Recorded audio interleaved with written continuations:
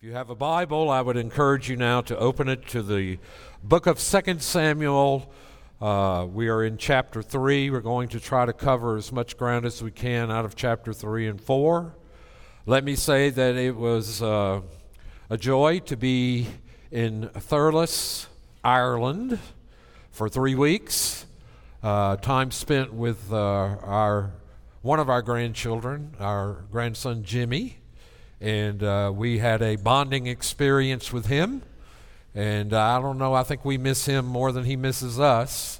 But for a minute there, we enjoyed every second of our time. So thankful for those who covered for me, especially Dan in preaching, and the young man from Westminster Seminary, who I understood came from Birmingham, Alabama, but did not talk like it at all.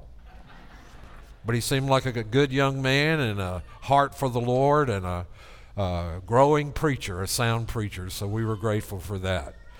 Today, however, we're going to be looking at David and his rise and ascension to power and to the kingdom.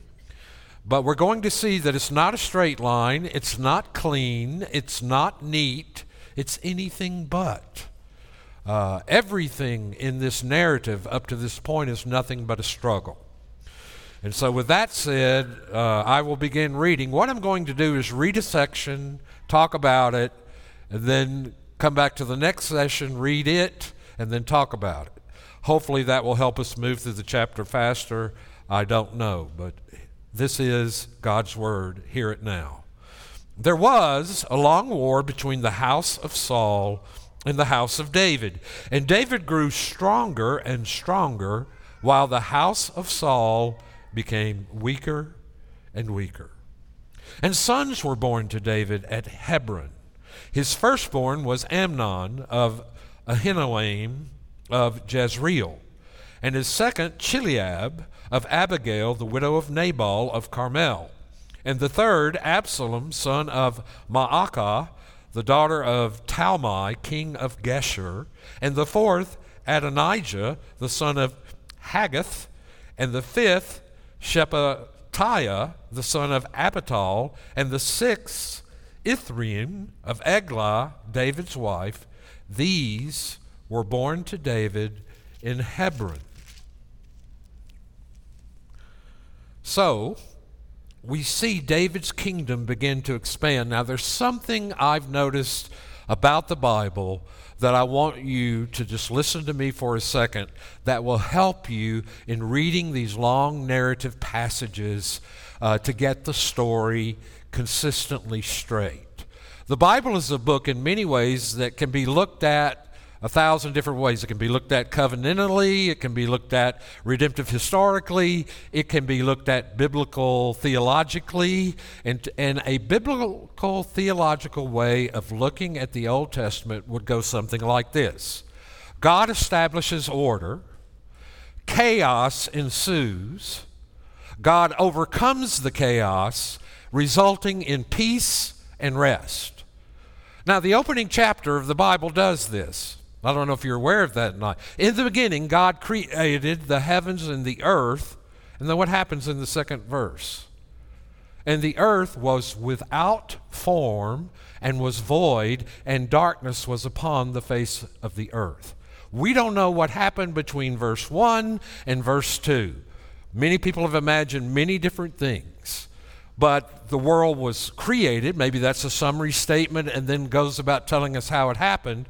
But there was chaos in the beginning, and God ordered chaos. In 6 days, He ordered creation. He formed it, He filled it, and He brought it to what? Rest. You'll see that pattern over and over and over again in the Bible. And I have listed here about 20 examples of it. I'll give you just a few. What happens in Genesis chapter 3? Well, God's created the world. He's formed it. He's filled it. He's placed Adam and Eve in the garden. He's given them work to do. He's given them one commandment to obey. They disobey the commandment, and as a result of that, chaos happens. Everything falls apart. We have no idea how destructive sin is? We don't know. I mean, we see it as such a minor thing. We do not understand how sin, and Rick has mentioned this a number of times, quoting R.C. Sproul, who was my seminary systematic theology professor, over and over again insists that when we do something against God or His law, we do not flourish as people. When we violate God's law, it hurts us. It destroys us. And so the compassionate response to people, as we heard in Sunday school, who are adopting a whole new way of understanding their sexuality, is to respond to that person by saying, I couldn't condemn you because I'm a sinner just like you. I need Jesus to forgive me as much as you need Jesus to forgive you. But if you continue in that pattern, I must tell you, with all compassion and yet love in my heart, you're going to destroy yourself. And so they did that. God kicked them out of the garden, so to speak. He expelled them from Eden, and east of Eden, everything gradually got worse until chapter 6 comes along. And there, God sends a flood, brings judgment, establishes order, starts all over again with Noah, and yet the minute he gets out of the ark, something terrible happens. Sin comes in, creates chaos. And by the time we get to Genesis chapter 11, we have the Tower of Babel. Man united against building a ziggurat to the heavens for the purpose of displacing God Himself. And God comes and does what? Confuses their languages. And as a result, they can no longer unite together, and creation is spread. And so He starts over again with Abraham. Now, I could give a whole sermon on this. But the point that I'm trying to make is, if you look at David's life, you're going to see moments in which it appears there's order, that God has created something. Something has come into being, and it's wonderful and it's great, but not too long after that, chaos ensues, and destruction happens. You're going to see it in this very chapter, where David is growing stronger and stronger, yet you're going to see chaos ensue. And then God brings, as it were, new birth and establishes rest and peace. He does that in your own heart too. Not just the macrocosm of God's work in the universe and the world, but the microcosm of your own heart. You yourself experience new creation if you come to Jesus Christ. You experience sin, which creates chaos in your life, and God in mercy comes and forgives and establishes you in rest and peace. But we will never know it fully and permanently until Revelation 21 and 22 becomes a reality. The new heavens and the new earth are established, and God dwells together with man. Now, I thought I would give you that as sort of a backdrop to understanding what's going on here in this text. And so, this chapter marks, in a certain way, the conclusion of the story of conflict between Joab and Abner that began at the Battle of Gibeon. We saw that the last time I preached, which was 4 weeks ago. And so, what's happened in this narrative is going to be rather remarkable, but what we begin to see is a discussion of David's family. David's family has grown, and it's a constant theme throughout this section of 2 Samuel. Yahweh was building David's house, and the growth of his house is often noted after a passage about victory in the war against the house of Saul. The sequence from victory to building the house would be picked up again after David defeats the Philistines. But this is sort of an Exodus motif. The Lord triumphed over Egypt with plagues and brought His people out for the purpose of occupying with great plunder, which He devoted to the building of His house, that is the tabernacle. But we encounter an obvious problem here. We have learned in 1 Samuel that David already had 3 wives.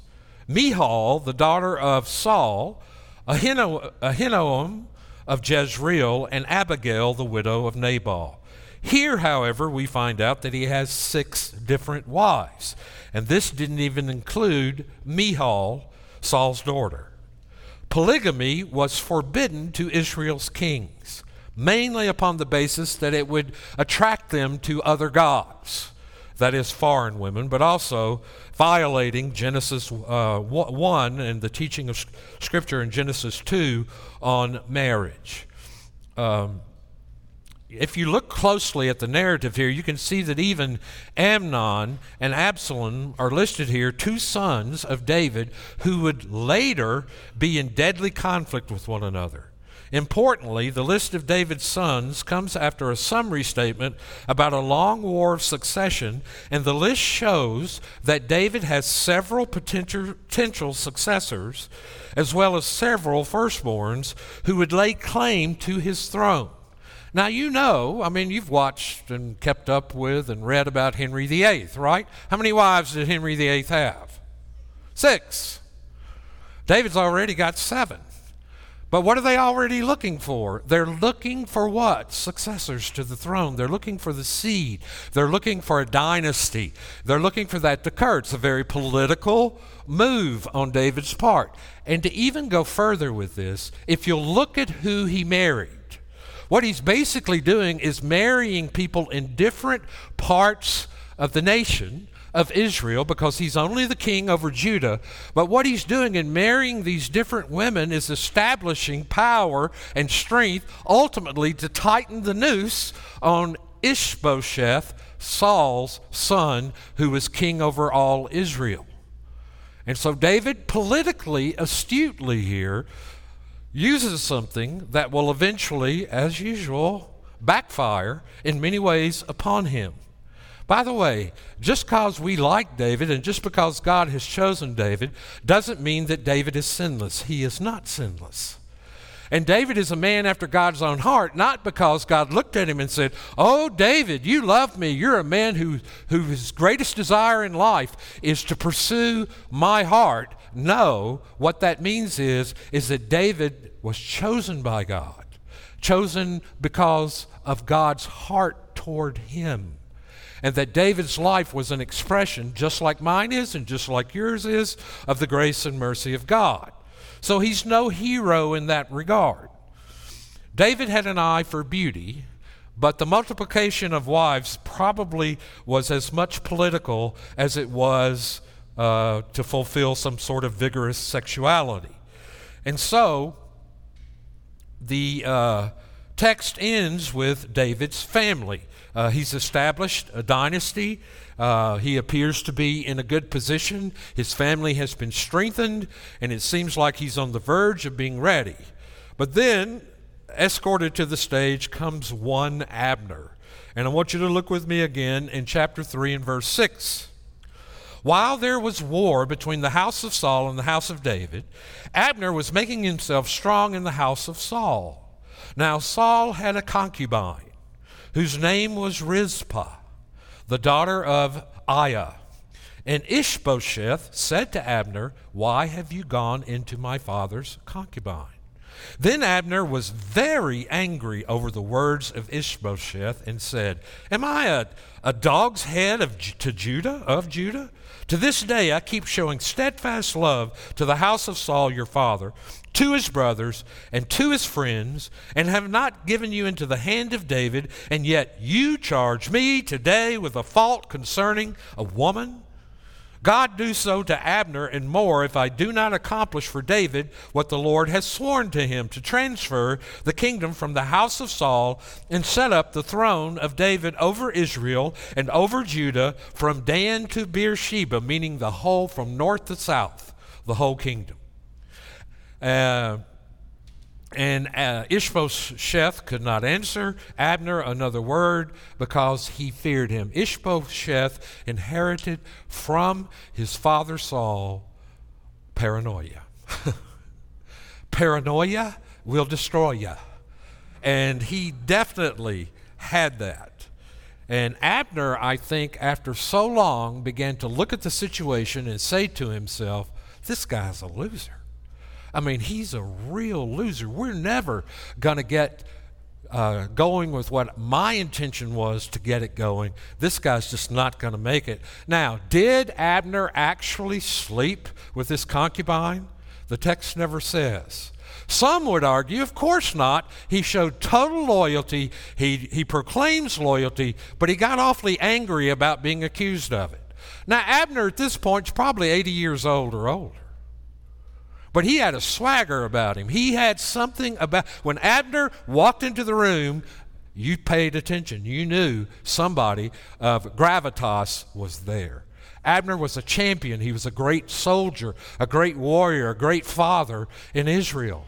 And so Abner at this point is looking and seeing and measuring what's going on. And so Abner decides to take action here because of his assessment of the situation. How dare you accuse me, Ishbosheth, of any kind of disloyalty? Abner, and everybody knew it, was the power behind Ishbosheth. Ishbosheth was nothing without Abner. And now, whether he did what he was accused of or not, Abner, verse 12, sent messengers to David on his behalf, saying, "To whom does the land belong? Make your covenant with me, and behold, my hand shall be with you to bring over all Israel to you."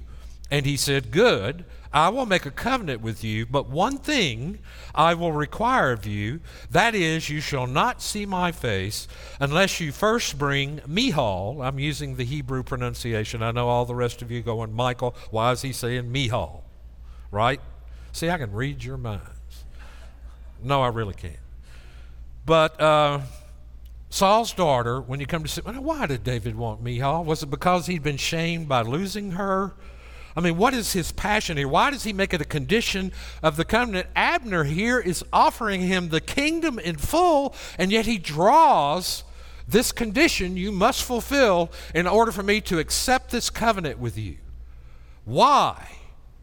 Because David, again, was thinking about the kingdom and uniting the kingdom, and if he could be restored. And by the way, Michal was righteously and rightfully the wife of David. She was taken away from him.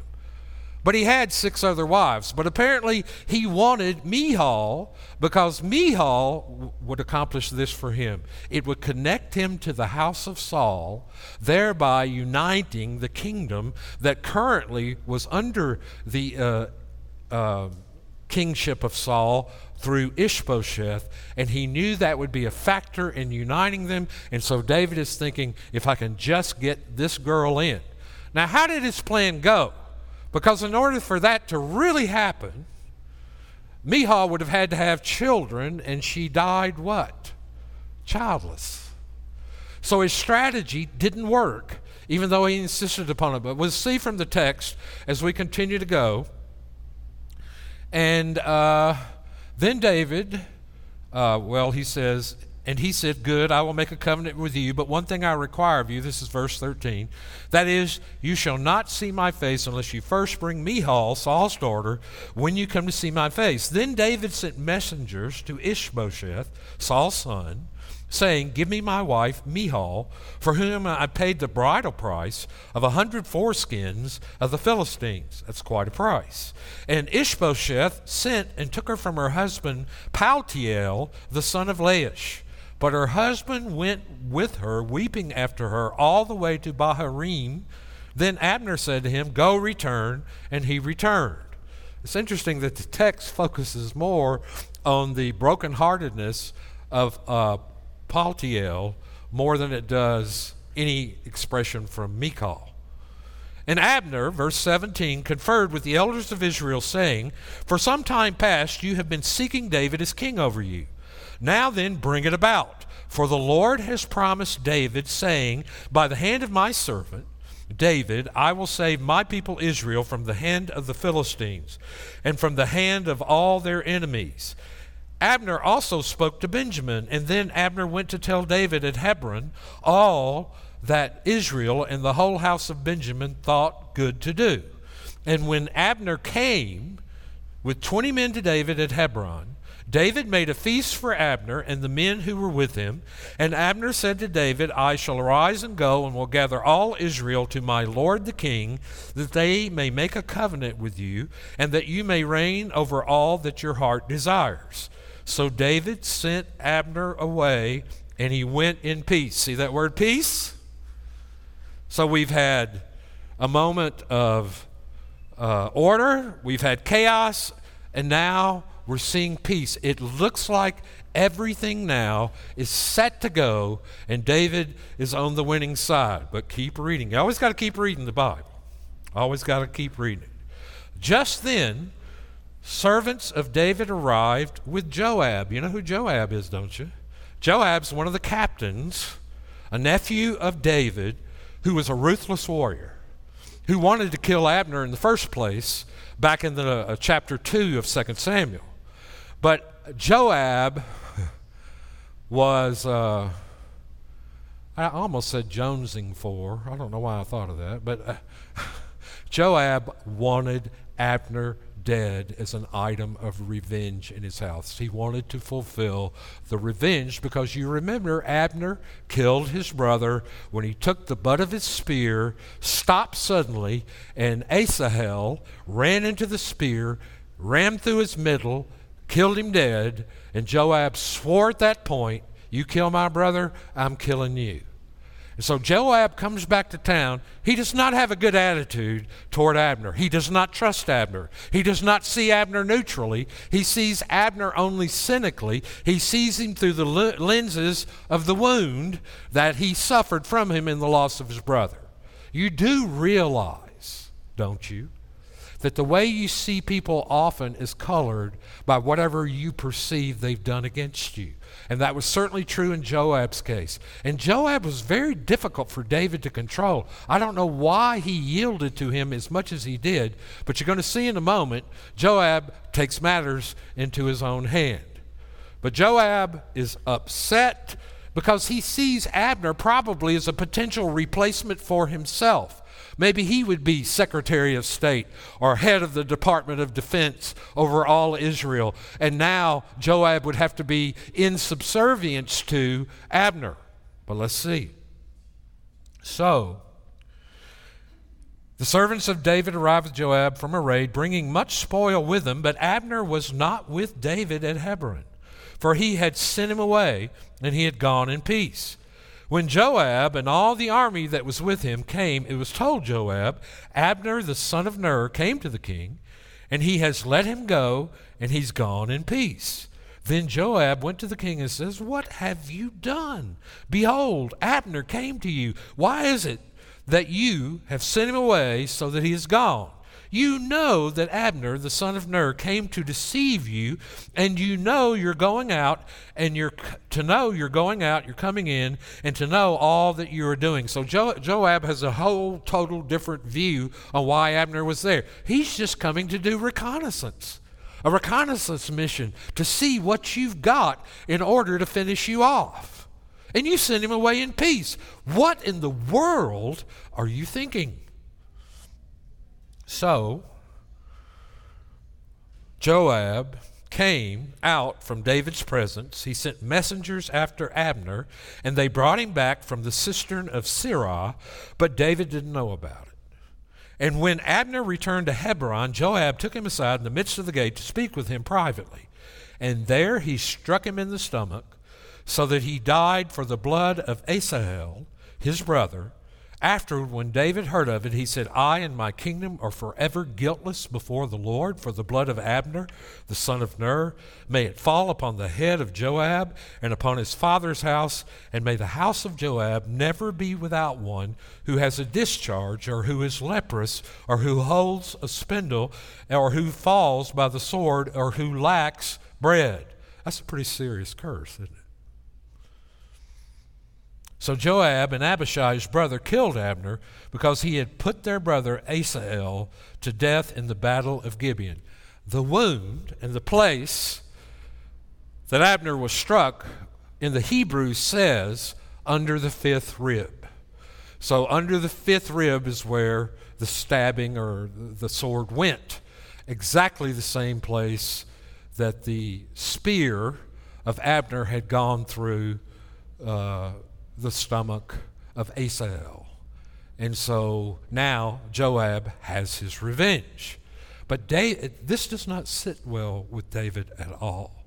because David had realized now that he was in the process of receiving what God had promised to him way back in 1 Samuel chapter 16, when he promised and anointed him to be king over all Israel. And here it is at the doorstep, and this knucklehead Joab shows up, doesn't hear the rest of the story, doesn't even try to find out why David had sent him away in peace, and he reacts to it like an animal. He's driven, he's a soldier, and he acts before doing any kind of thinking or checking out because he's already bitter, and he does something that disrupts and destroys the unity of all Israel. There's chaos again. You see it? It just keeps happening. God brings order, chaos occurs, things keep happening. So again, continue with me as we read.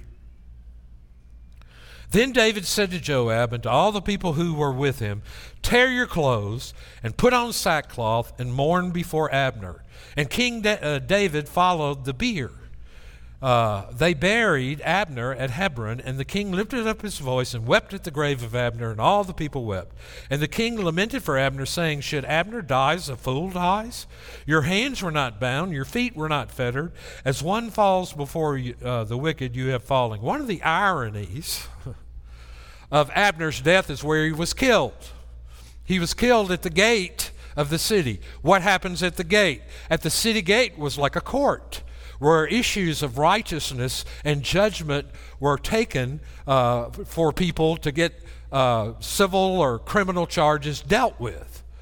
And it was also a safe haven for someone who had involved himself in manslaughter, and yet it was in an alcove somewhere near the city gate that Abner was killed. And so there's immense irony here, even in the death of Abner and in the mourning and grieving over him. And the people came to persuade David to eat bread while it was yet day. But David swore, saying, "God do so to me and more also, if I taste breath or anything else till the sun goes down."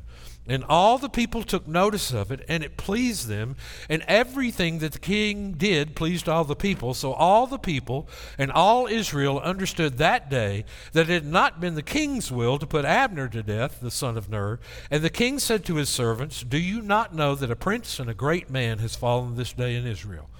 And I was gentle today, though anointed king. These men, the sons of Zeruiah, are more severe than I," that is Joab, Abishai, and Asahel, those are the sons of Zeruiah, "are more severe than I. The Lord repay the evildoer according to his wickedness."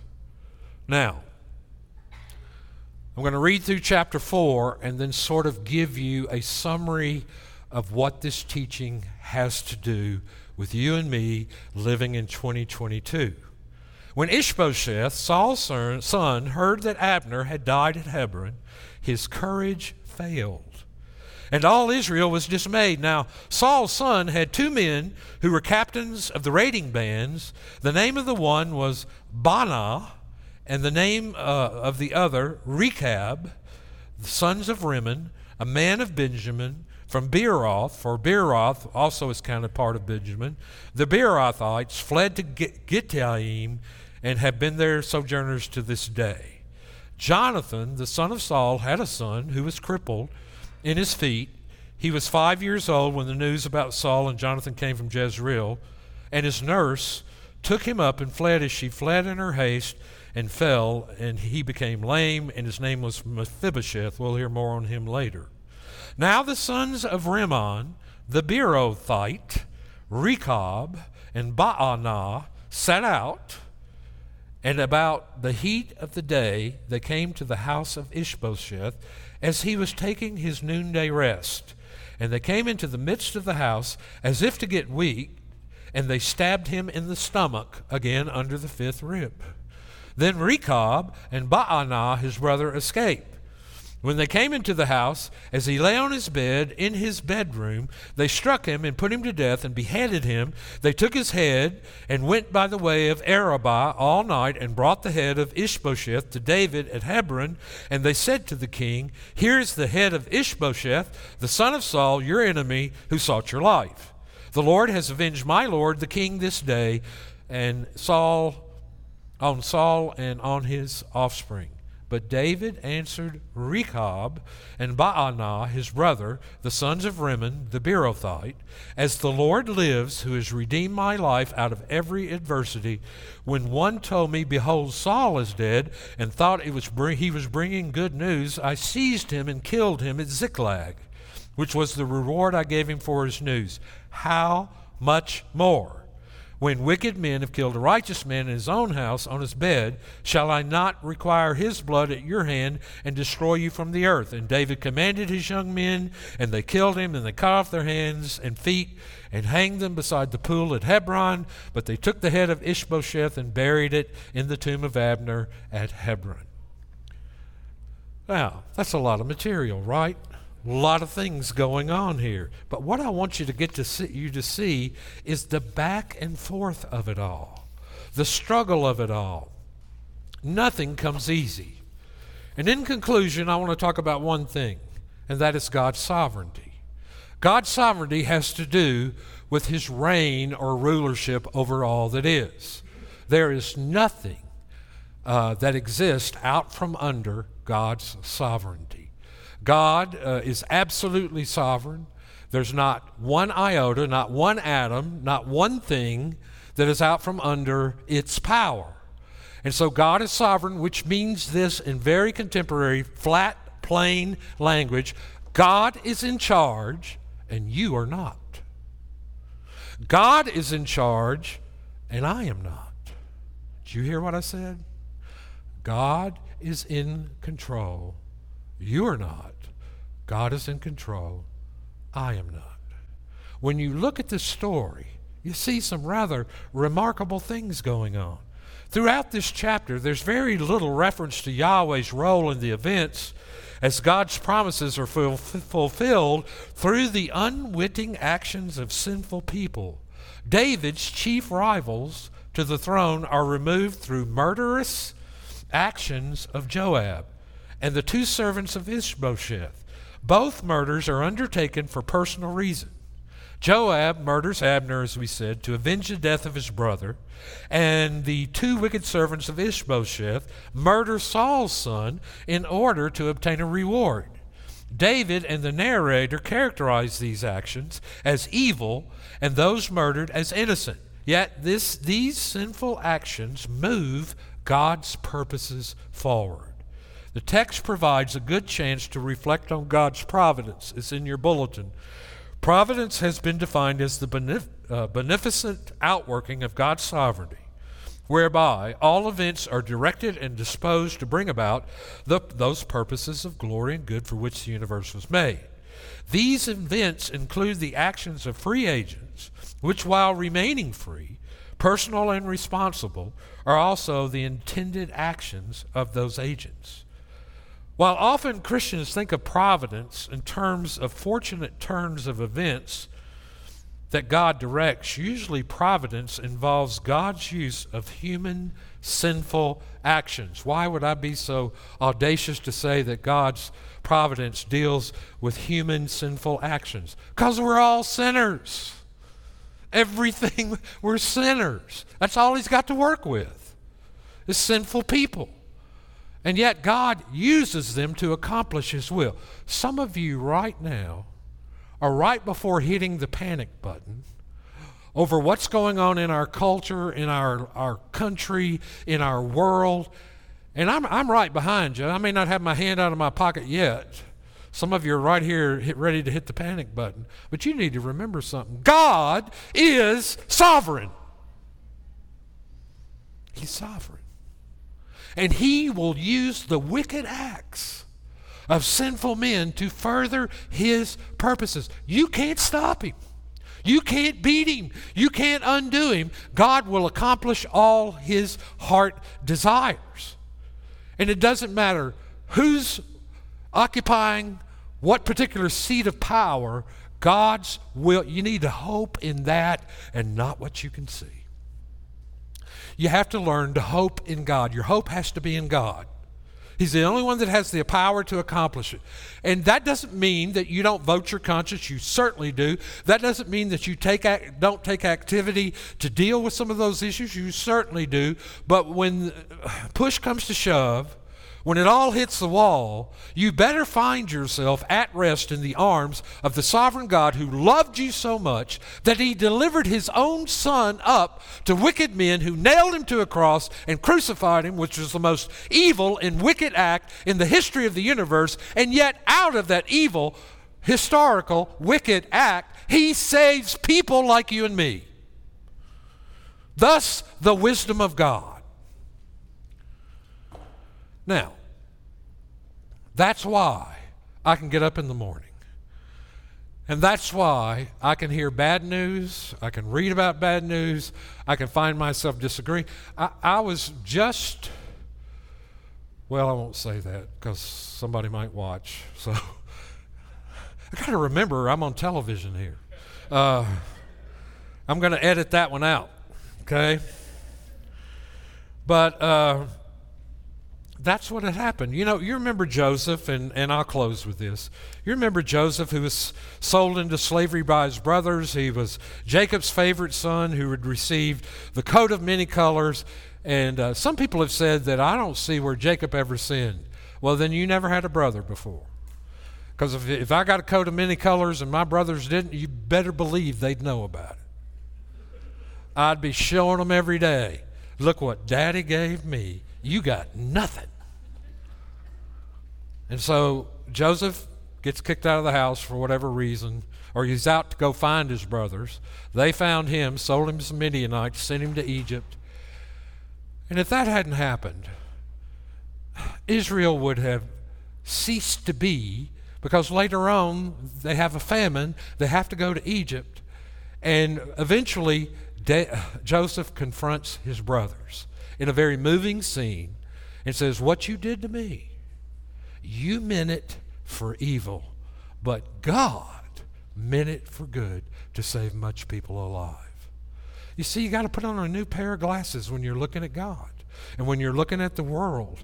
And the only reason I can go to sleep at night and the only reason I can get up in the morning with hope is because I know who wins in the end, and I know who's sitting on the throne, and I know what's going to happen. And though it grieves my heart and weighs me down sometimes to live in this world, it's not forever going to be like this. One day, this world will be the way it's supposed to be. Right now, it is not.